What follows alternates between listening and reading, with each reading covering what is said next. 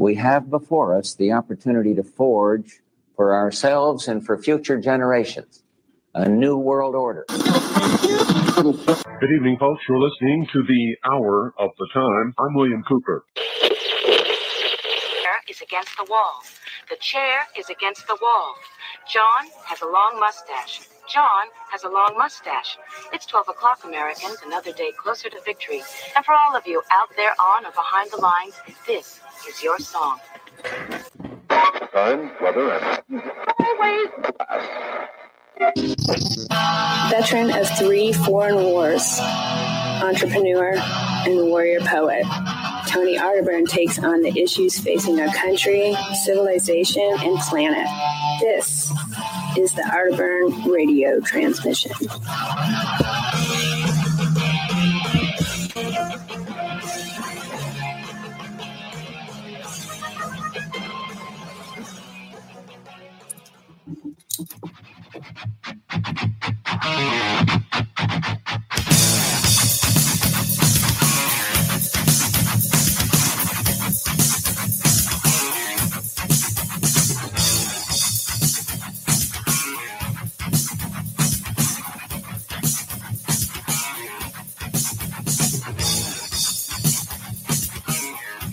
Parapolitics and precious metals, weapons-grade truth, cutting-edge counterculture conservative radio. Even though there's nothing really I want to conserve anymore. I bring that up all the time. Well, welcome to the Arterburn Radio Transmission, ladies and gentlemen. We're broadcasting from deep in the heart of Texas here at my Denison, Texas location. And, of course, I've got Beans the Brave on my lap to help me knock out this transmission today. I debated. I've been so busy. I debated, should I go live? I need to. I tell the people every Friday I'll be here. And, of course, you are my support group and helps me have the strength to broadcast in defiance of globalist goblins, the neocons, the New World Order, and the Build Back Better, Biden, Beelzebub, Baphomet, Bilderberg, Bohemian Grove Bankster Bunch. It's Friday the 13th. 2023. Wars and rumors of wars, ladies and gents, and the quickening, whatever this is, this process is, this fourth turning, all the signposts are there. And we're going to get into that a little bit today. Just a discussion with you. I mean, I've got some stories. I've got some headlines. We're being bombarded with a massive amount of mind warfare. Psychological operations, different opposing sides, factions trying to capture you with the fulcrum of their psyops, putting you into different camps. Do you support this? If you don't support this, then you're over here with this. It's a reckoning, ladies and gentlemen, and we're going to get into that today. You know, I talk about war a lot here on this show. We've been talking about World War III because of the invasion of Ukraine by Russia. I've told you the history leading up to that. And of course, the mainstream media doesn't care about history. They don't care about the past. It's what's happening now. There is no past. There is nothing. There's no events leading up. There's no cause and effect. There's nothing. So either you know you're going to be on whatever side. You have to just choose. You have to see the images, and you have to get emotionally involved. You have to call for war. There's no time to investigate. There's no time to ask questions. It's march to war now. And what I've learned in my life is that is dangerous, because the last thing you want to be is a pawn in somebody else's game. If there's no context to what's happening, and of course, yeah, I mean, nobody can excuse brutality, terrorism, murder. We're not going to excuse any of that. This isn't BLM. I'm not going to talk about the heroism of the paragliders who, you know, jumped into and flew into soft targets and killed civilians like cowards.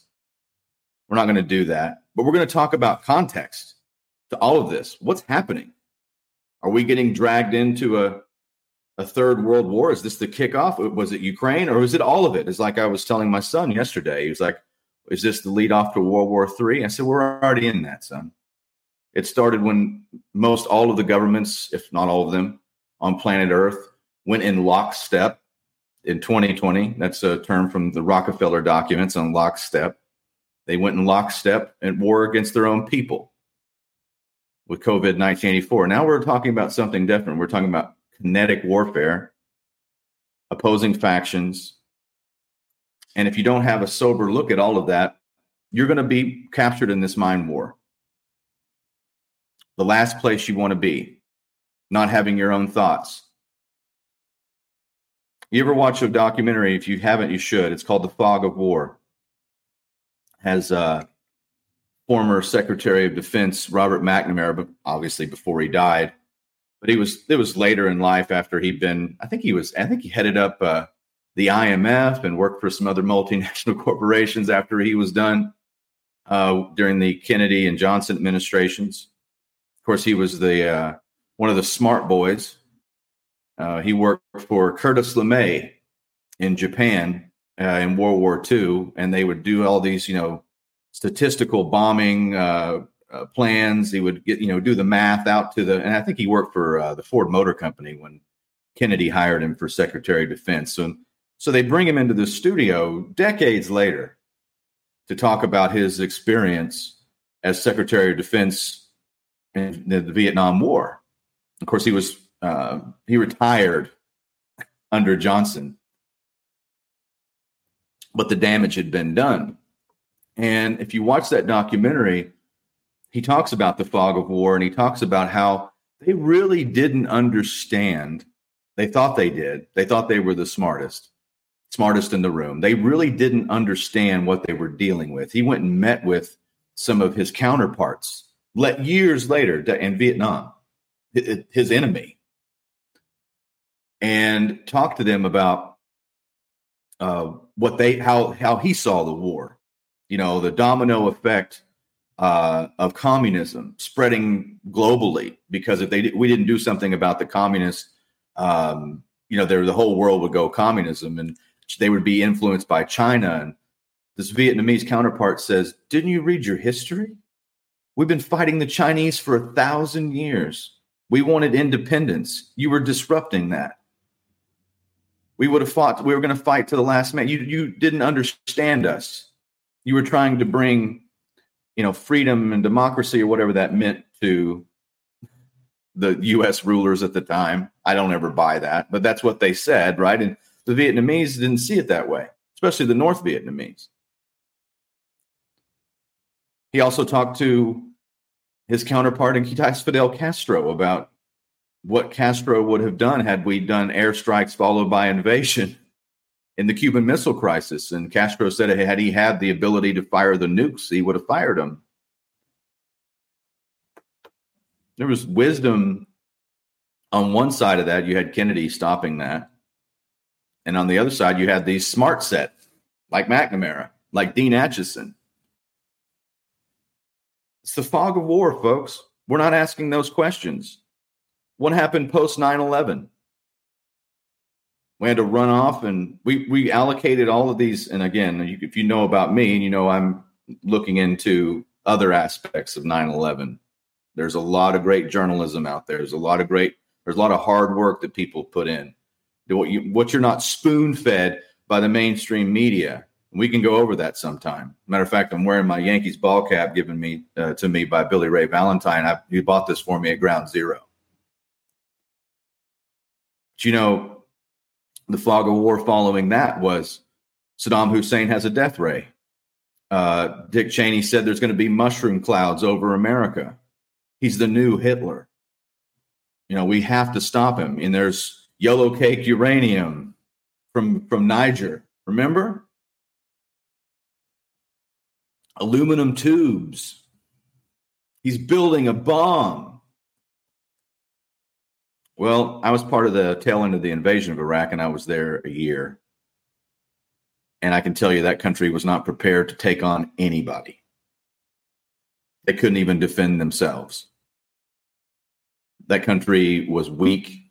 The infrastructure was crumbling. Its people were poor. The cities, the infrastructure falling apart. how was that going to destroy my country? The answer is it never was. And it never was about any of the things they told you. They used the brutality and the images and the fear of 9/11 to push you into something else, something gross, something out of the American character. Never forget that. Never forgive that. Look at how we abandoned the people in Afghanistan after we built it up, billions upon billions of dollars, sacrificed our blood and treasure. One of my closest friends I will ever have had in this life is buried in Arlington Cemetery because of his service in Afghanistan. And I escorted his body there. And I helped the funeral services put him in the ground. So I know a thing or two about Afghanistan and the sacrifices there. War to me is not a game. I'm not some Fox News commentator who gets bloodthirsty over this. Did you see Dick Cheney, or not Dick Cheney, Liz Cheney? Same thing. Like Dick Cheney's daughter. Did you guys see her? She's saying that Netanyahu needs to finish them. Like this is a game of Mortal Kombat. And she's talking about Iran, which just happens to be a massive landmass, about 3 times the size of Iraq, about 90 million people. So Iraq, I think, had about 25 million people. But she's saying finish them. What does that mean? Have we had no context here? Have we even figured out what would the... And by the way, this is another country. I mean, if Paraguay was attacked, how much out? See how the media is so influenced by certain regions. Like we know, I know for a fact that the Yemen has had a genocide, and we help the Saudis, who were in a proxy war against the Iranians, fighting the rebels in Yemen. So figure that one out. But we spend a lot of money. And there's a lot of blood and treasure in Yemen, but you don't have cameras on that. But we're all looking at this, and there are some horrible things that have happened. But I just read the blurb on Drudge that the Israelis are giving the people in Gaza at the hospital 2 hours to evacuate the entire thing. So, like if you're hooked up on intensive care or if you've got any of the people in the hospital, they got 2 hours to get out. They're clearing the whole thing.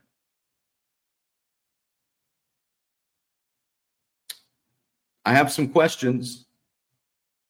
How do you have one of the most sophisticated, if the not most sophisticated intelligence network in the entire world, Mossad? You have a first-rate Air Force. You never really have to use it. The U.S. does that for you. It's true. They have 300 atomic weapons. Hamas is not going to destroy Israel, so we can make that clear. That's impossible. Nation states do. This is 50 years to the date when Israel almost fell, and Richard Nixon saved them. The Yom Kippur War. They almost fell to nation states, not terrorism. Terrorism threatens everybody around the world, and they can change us politically, but they really can't. I mean, terrorists can't destroy the United States, and they can't destroy Israel. They can do some damage, but they can't destroy a nation state. But how did this massive attack happen? Do we have time to even ask the question, or do we get shuffled into, well, you don't love Israel, or you're with the terrorists? Can I ask a question? Am I allowed that anymore? I did 3 foreign wars for this country. Can I ask a question about before we march off to war and what we support? Shouldn't all of us take a break from jumping on bandwagons and following whatever we're supposed to believe, and maybe just ask some questions? Be a little bit sober. If you know anything about what follows, the boys will never be home by Christmas, folks. That's not how that works.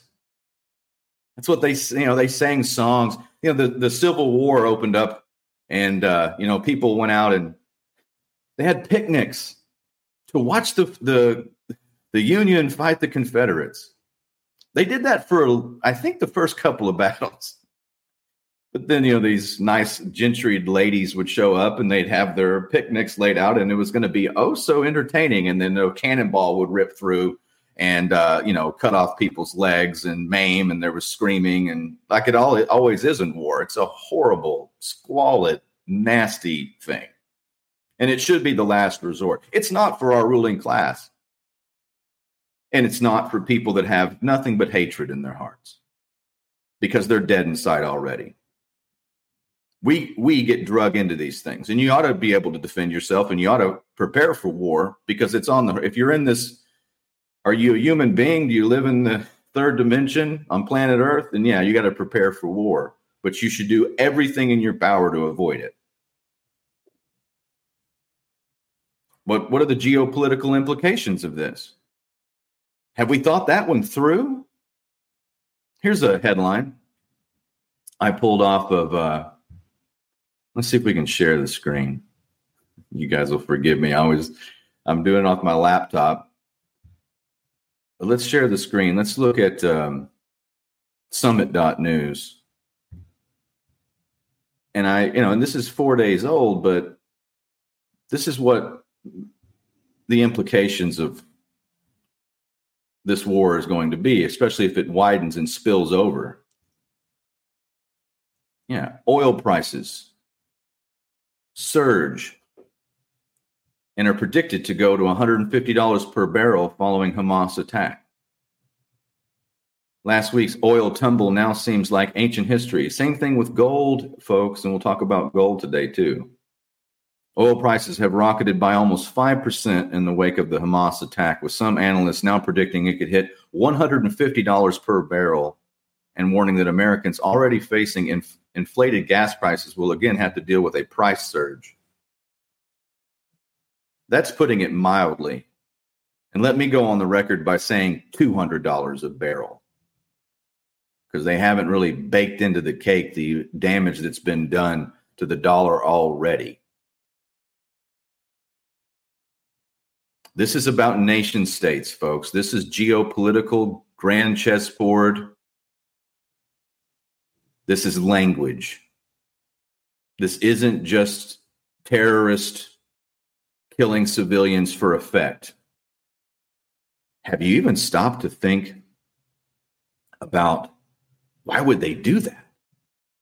It seems like, what, have they just gone suicidal? Maybe they are. Maybe it's suicide bombers, basically the mentality of the suicide bombers politically. Think about that.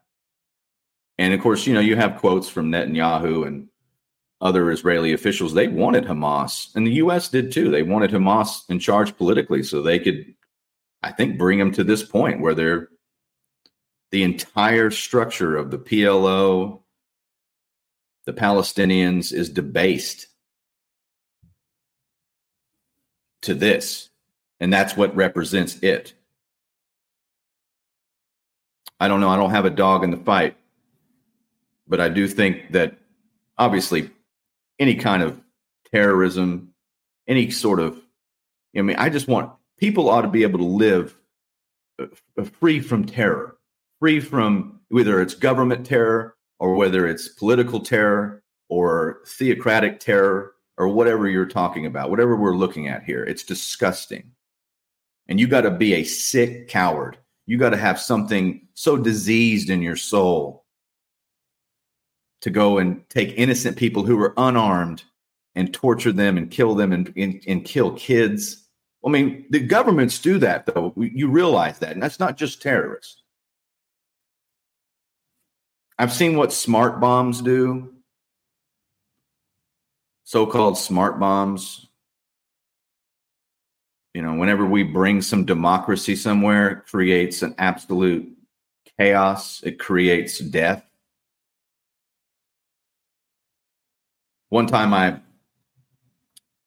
we were called out to go to the home of a politician in Mosul, Iraq, who had sided with U.S. forces. The whole family was killed, murdered, slaughtered. in broad daylight inside their home while they're having dinner. Killed all of them. The kids too. This is the terrorists, the freedom fighter, whatever you want to call them, right? Whatever political faction you're on. They're probably somewhere indirectly funded by our own intelligence, by somewhere, or a banker. They killed that whole family. And they sat there in the sun all weekend in their home. And when you opened the door, the smell was so strong, you know, it got in my clothes. It got in my BDUs, and I had to throw them away.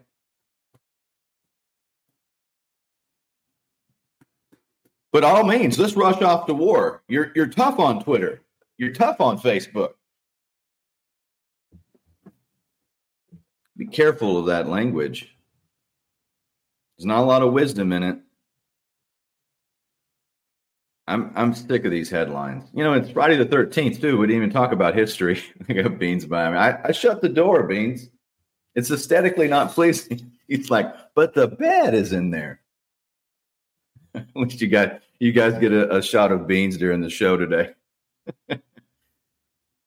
Yeah, okay. So we'll break from war for a second and we'll go back into headlines. But it's Friday the 13th. We didn't even go into it. And it's in October. And I have a funny story about that. I was meeting with my new social media guru. It's Maddie. She works in Branson, doing a great job. And I was having breakfast with her. And the waitress had a tattoo of Friday the 13th on her arm. I didn't see it, but Maddie brought it up. And I said, well, you know, you have a Friday the 13th coming this Friday. This is on, I think it was this Monday. The lady says, yeah. And I said, you know the history of that. And as soon as I said those words and I was going to tell her why Friday the 13th is an unlucky day, her eyes just glazed over. I realized that might be like some of my audience. That might be something, and like in real time, just not interested in like my history or whatever facts were rolling around in my head from years of, you know, reading obscure history and stuff.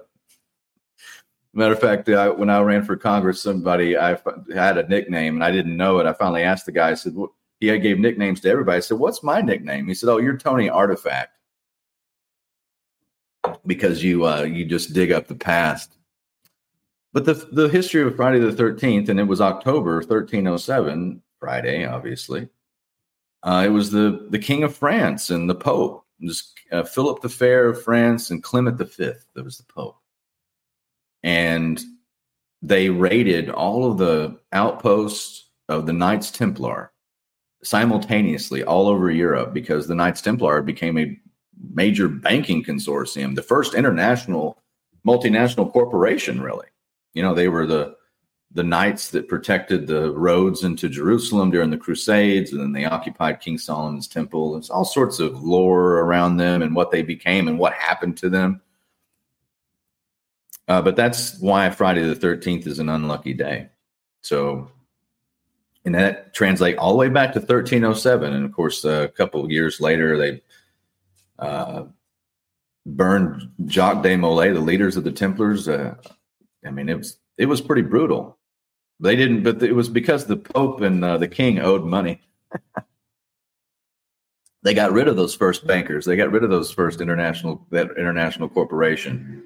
And some people think that's why and they fled to places like Scotland, because you have Rosalind Chapel, and you have some people think they went even to America. Some of those writings are in some of the documents that were later found. And of course, you have the Swiss who bear the Red Cross on their flag, and they're always neutral, and they have all the banking. So you tell me, is that where the Templars went? History is interesting. And we're seeing history right now. So let me go to the Rockfin chat, say hi to people. If you want to find me live, you can find me on Rockfin. That's ROKFIN.com/America Unplugged. And I try to go live here every Friday. And of course, we've got America Unplugged, the show on Saturday. At noon. It's actually 11 a.m. Central Time. I see Rhonda Tate's in the chat and Jason Barker. I got to see Jason Barker last week, but I told him, go back in the studio, cut a show with me. He wasn't able to do it. There's Riley. He says, I remember saying war is hell. It certainly is. You know, it's what threatens us the most. It provides so much for the state. War is the health of the state. We've been in this perpetual warfare. Gore Vidal called it perpetual war for perpetual peace. And then you see an image. The thing so effective about terrorism is it takes away your rationality. And it can create this sense of need for a much larger force beyond yourself to take control of your life, to protect you. And the controllers know that. That's why anytime something happens, the best thing to do is to think. Something Henry Ford said is thinking is the hardest job of all. That's why so few people do it. Oh, don't get me wrong. I've seen the images. I know exactly that gut reaction, destroy. I understand that's in there. But somewhere along the way, you have to step back and ask, cui bono? Who benefits? You know, like what would be a rational, proportional response to something? How do you keep it from happening again? But unlike, you know, a normal investigation, we never had that in this country, like 9/11. Raise your hand if you can tell me who got fired because of 9/11, the most catastrophic security failure in the history of the U.S. Was there an investigation on how the hijackers could have known to get NORAD to stand down, or that they were going to be running simulations like Vigilant Guardian and Able Danger at the exact same time? Has anybody ever had an investigation into that? No, of course not. No one was fired. No investigations. That's too messy. And it uncovers a lot of things that might be unpleasant for the voting public who would like to have a beer with that president. Or why the fact that Dick Cheney and George Bush agreed never to testify without each other present. They only could do it with each other. Anybody ever thought that was weird? Or how the 9/11 Commission was given $3 million as a budget initially, and then the 9/11 families protested, so they upped it to $13 million. Do you know what the inaugural of George W. Bush, the second inaugural, cost? $30 million. So there isn't much emphasis paid on how did that happen? It's just like now. Nobody's saying there wasn't death. Nobody's saying there wasn't murder. Nobody's saying there wasn't a tragedy and must be avenged. I'm asking the question of how this happened in the first place. And where does it lead to? You talk about $150 a barrel gasoline or crude oil that creates high gasoline prices. Yeah. What did Liz Cheney? I think it was Liz Cheney saying too. I think she was talking about hitting the oil manufacturing capability of Iran if they don't put Hamas in check and crippling Iran. So you think that's a good idea? Do you know what the fallout of that would be geopolitically? Do you understand there's cause and effect? You want to bankrupt a nation, put it into complete catastrophic free fall? Okay. What then, though? Then how does that affect the rest of the world? 24% of the world's oil output comes from the Middle East. So we just make up for that? You're going to pay $6 a gallon at the pump? Is Daddy Jerome Powell going to save you? We're going to cut rates? They don't think this through. The neocons, that's why I've opened up this show for the last almost 5 years, saying that I'm broadcasting in defiance of neocons. You understand what they are. You understand what they track back to. You understand that they took the conservative movement and destroyed it from within. They hijacked it. They took the last bit of America and destroyed it and put us on a collision course for where we are now. And you understand that's what they did. These are followers of Leon Trotsky. They're not your friends, Christian conservatives, even though you have a lot of people on talk radio, neocon all the way. They don't believe that the answer to the world's problems is Jesus Christ. They think the answer to the world's problems is perpetual revolution and democracy. I don't believe in those things. I've not seen any of them work. I've seen Jesus work for people. I've seen Jesus work in real life, but I've never seen democracy work. And I've certainly not at the end of a barrel of a gun or a bayonet. But you're going to see a lot of this rhetoric is only going to get worse, especially because I don't believe the response is going to be proportional. And maybe the entire point of all of this is to create some sort of geopolitical kinetic tension between nation states. And what I mean by that, it's Iran. It's really Iran. And Iran pretty much has a proxy in Iraq as Shia. Saudi Arabia is at war by proxy with Iran. Saudi Arabia has close ties to Israel. I'm asking questions here. Cui bono? Who benefits? Like when Assad supposedly gassed his own people in 2013, that was my first year that I was on air. I made the radio station I was broadcasting out of angry because I called it a false flag. And I was supposed to be cheerleading this war. It was war. You got to get in it. Every conservative commentator were talking about how weak Obama was for not already bombing Syria and putting in the troops. Lindsey Graham was going to be running for president later. In about a year or two, he would call for 200,000 troops, and we got to put them into Syria, or they're going to kill us all. Or he actually said, they're going to kill us all if we don't get over there. And we never really got over there, per se. And we got, Trump ordered them out of there, I think, 10 times.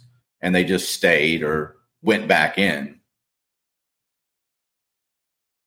But yeah, Assad had supposedly gassed his own people. And I thought, no, that can't be right. That doesn't make any logical sense. And it turns out that I was right. A lot of good journalism on the ground showed and exposed the white hats for what they were. They're just agents of the West and the Five Eyes intelligence and Israeli intelligence, U.S. intelligence, trying to create an environment where we give an excuse to go in.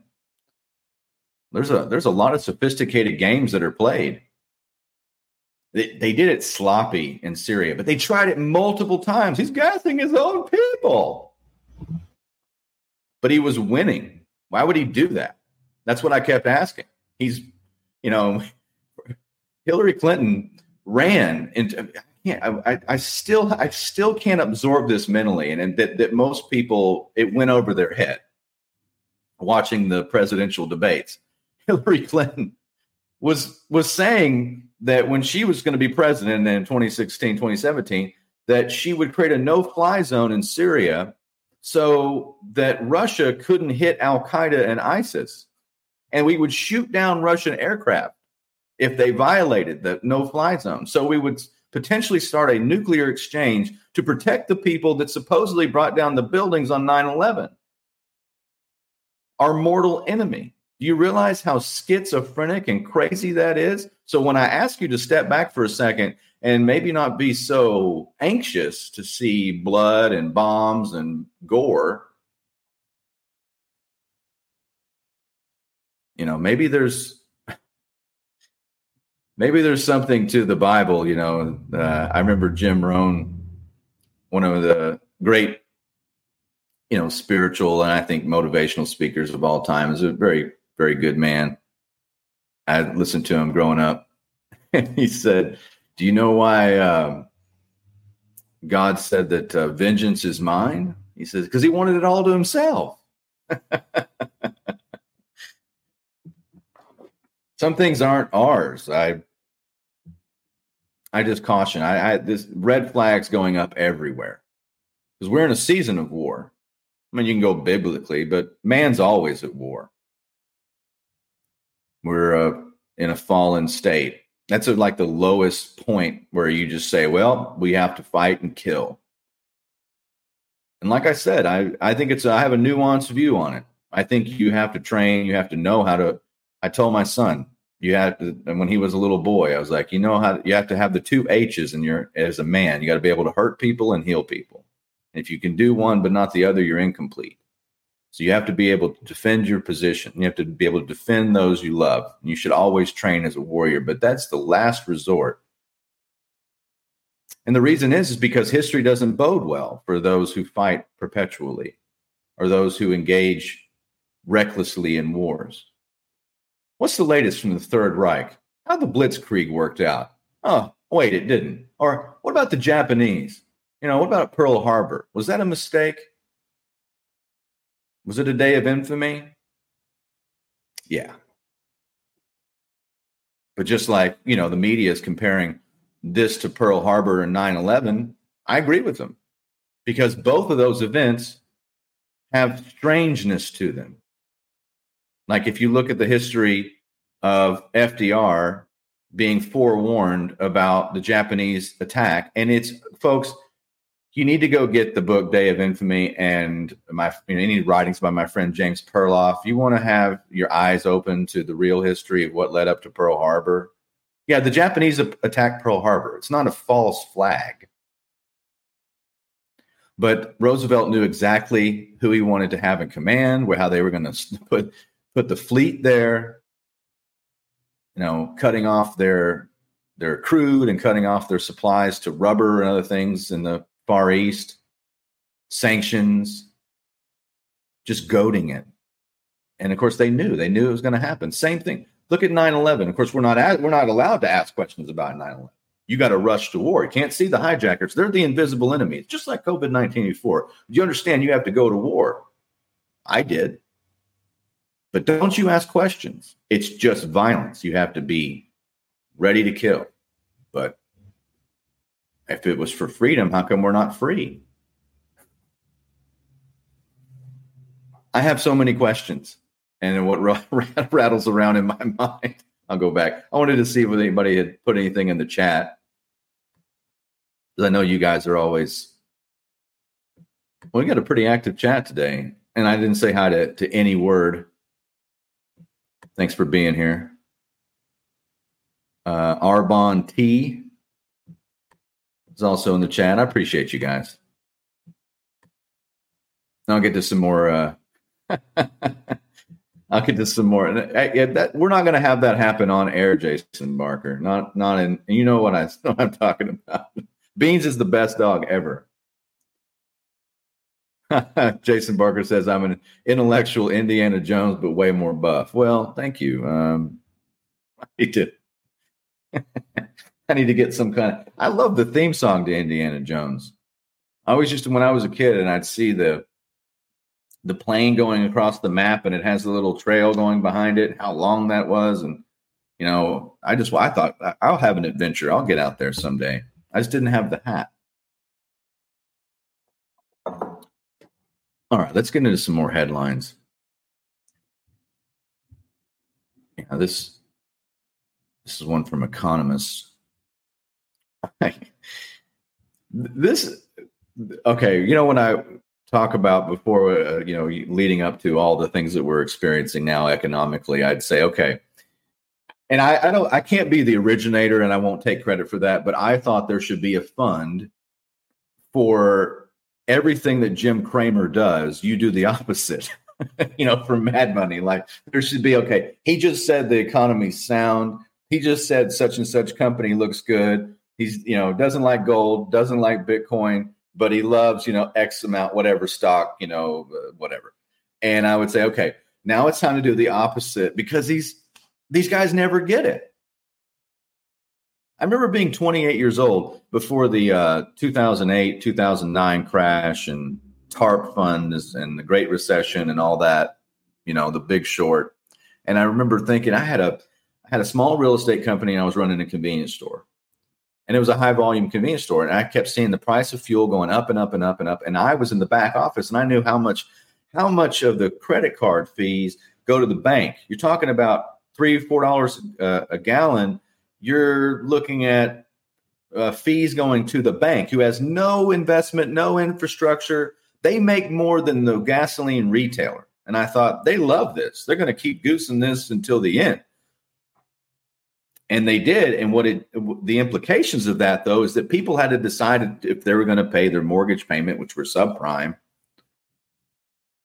and pay their credit card bills with high interest rates, or pay for gas to get places. And they chose gasoline. Something had to give. And it created this ripple effect, and the entire bottom dropped out of it. There was people that knew that. But none of the financial wizards, none of the people on the mainstream. And I, at 28 years old, was going, I started pulling the plugs on stuff. Like, this isn't going to work. Just gut level. I started buying books.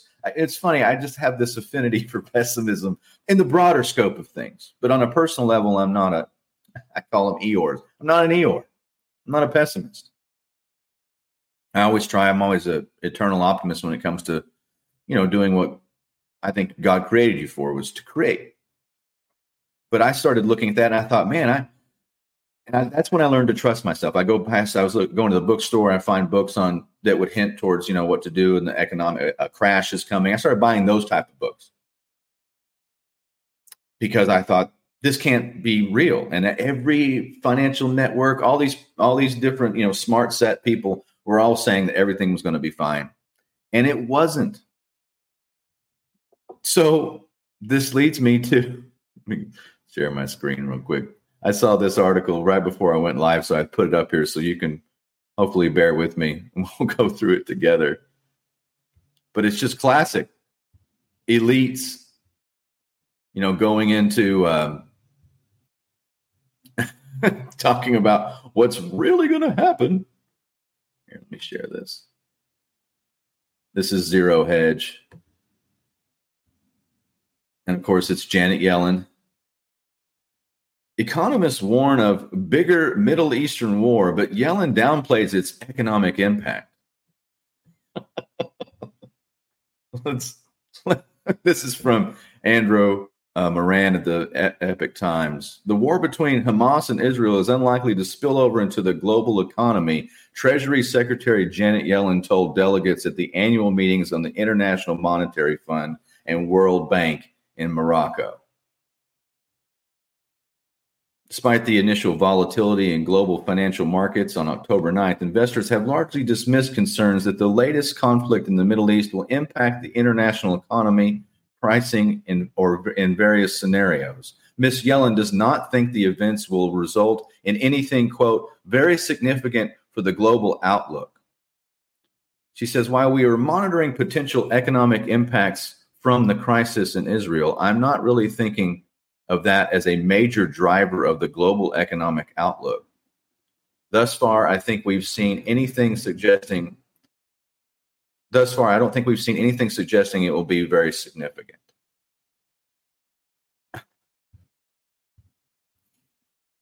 Well, this is one of those places where I have to bring this to your attention. I'm not telling you it's going to be everything, but I don't see how that this contains itself.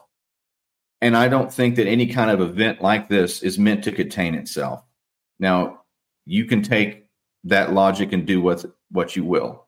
That's my personal belief. This is meant for something else.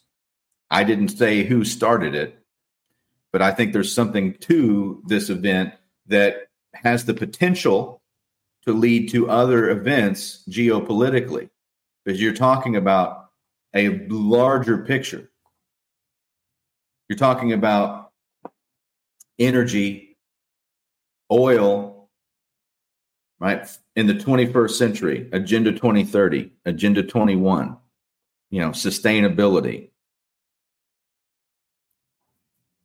short supply. Why did Biden destroy the petro? Why is he destroying the petrodollar?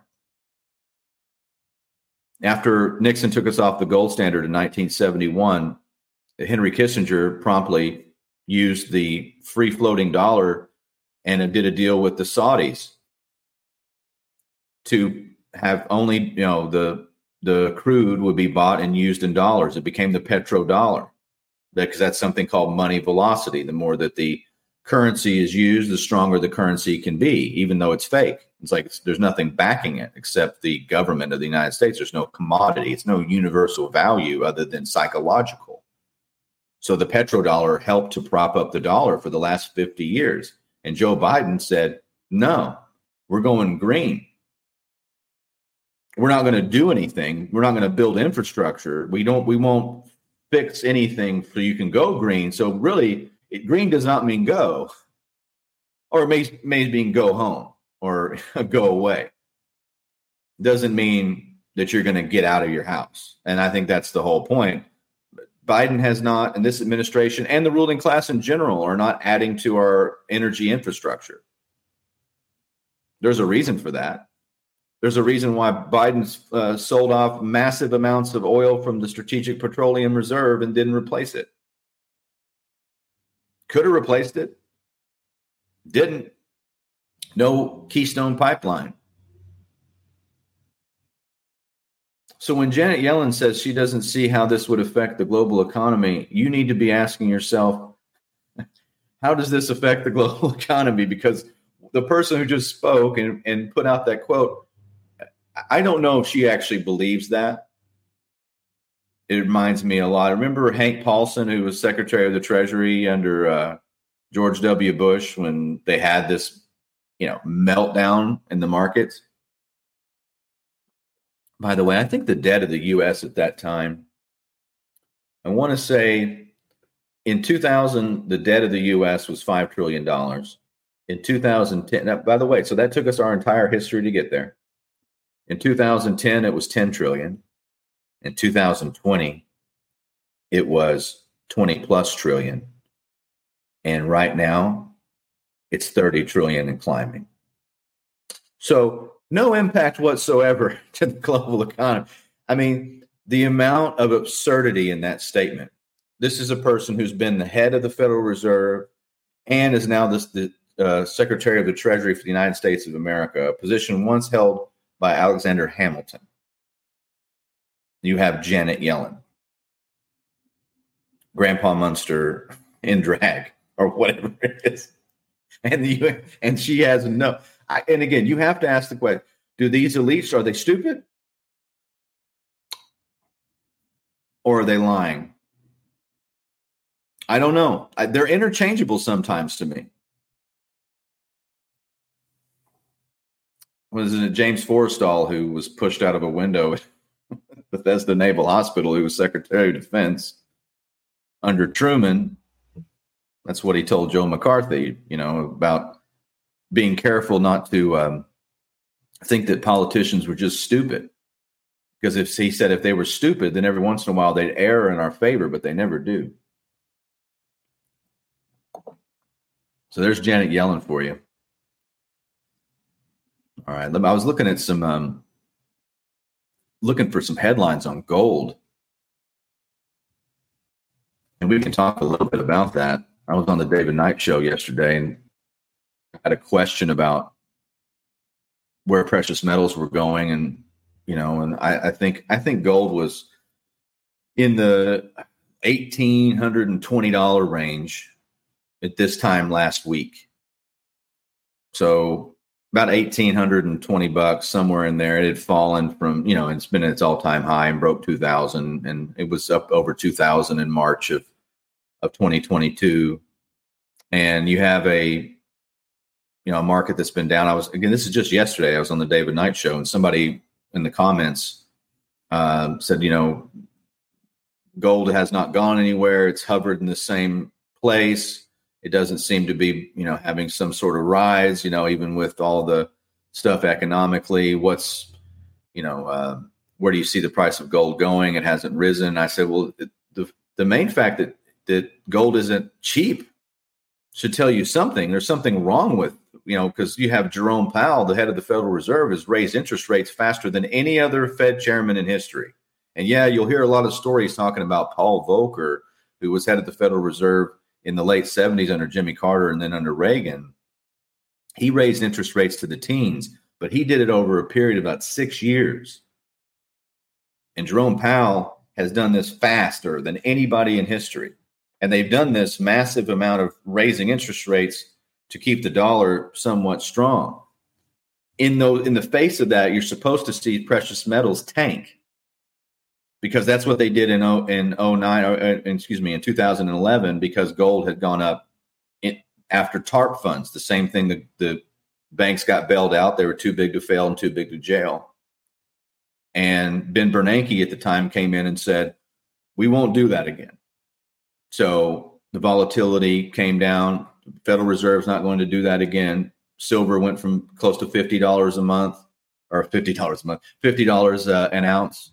I was thinking of my Lone Wolf program. $50 an ounce, back down into the teens. Same thing, gold was almost at $2,000 an ounce, or right at it. And it fell back into the $1,100 range. So why isn't it doing that again now? That's because the people in the know are buying gold. And I'm talking about the people, these are central bankers. These are central banks all over the world acquiring massive amounts of gold. Massive. Breaking records since the records were kept in the 1950s. There is a central bank not buying gold. That's the U.S. U.S. isn't buying. It's not a net buyer. Doesn't buy. Hasn't bought since the 70s. We've been selling some, but we're not adding to our gold reserves like other central banks are, because our dollar is at war with that. It's at war with gold. It's at war with value. It has to be. They cannot coexist, really. Not if there one has to be dominant over the other, and the dollar is going to lose that war.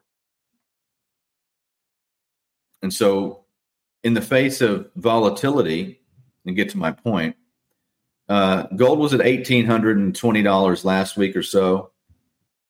Let's share the screen real quick. I want to put you on goldprice.org. Let's share the screen and let's look at the price of gold. It's important to go over. 1,928 Luciferian Bankster notes per troy ounce. 1,928 Federal Reserve notes, fiat dollars per troy ounce for the yellow metal. Silver's up 85 cents an ounce over opening at $22.69. So if I can even put it over a week, let's see if I'm right. 7 days. Here I am. There's 1820 rising up, going into the 1920 range. So $100, $100 an ounce over a week. You know what's driving that is fear and uncertainty. And the fact that Janet Yellen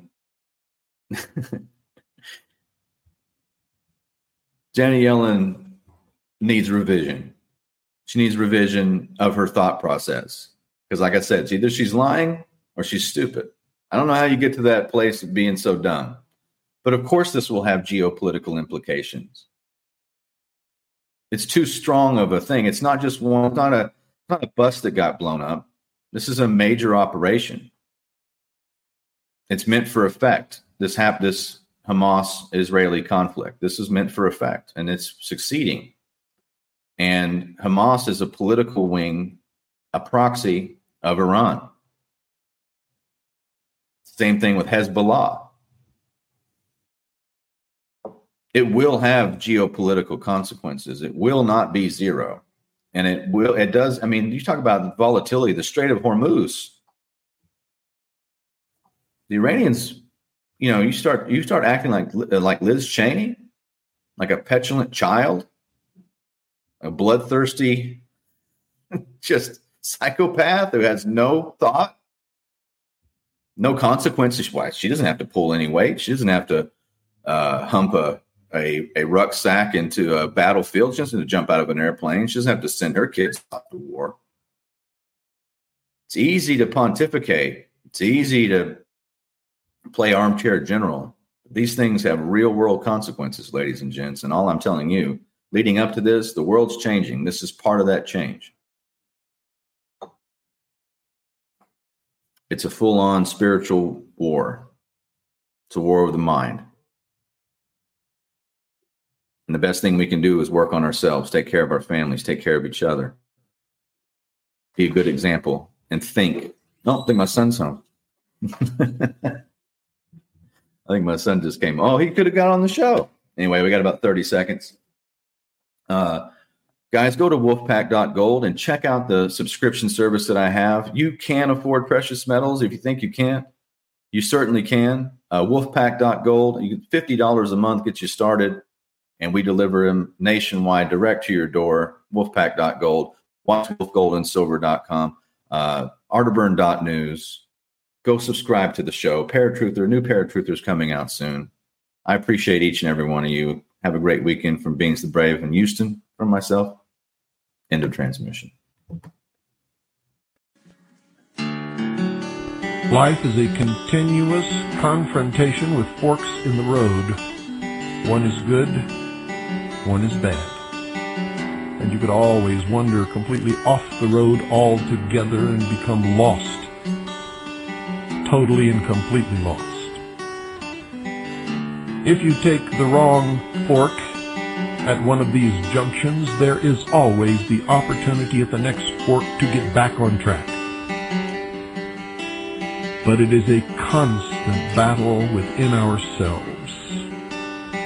You see, I have studied this concept for many, many years, and I have to tell you that if there is a real devil, like Flip Wilson used to say, the devil made me do it.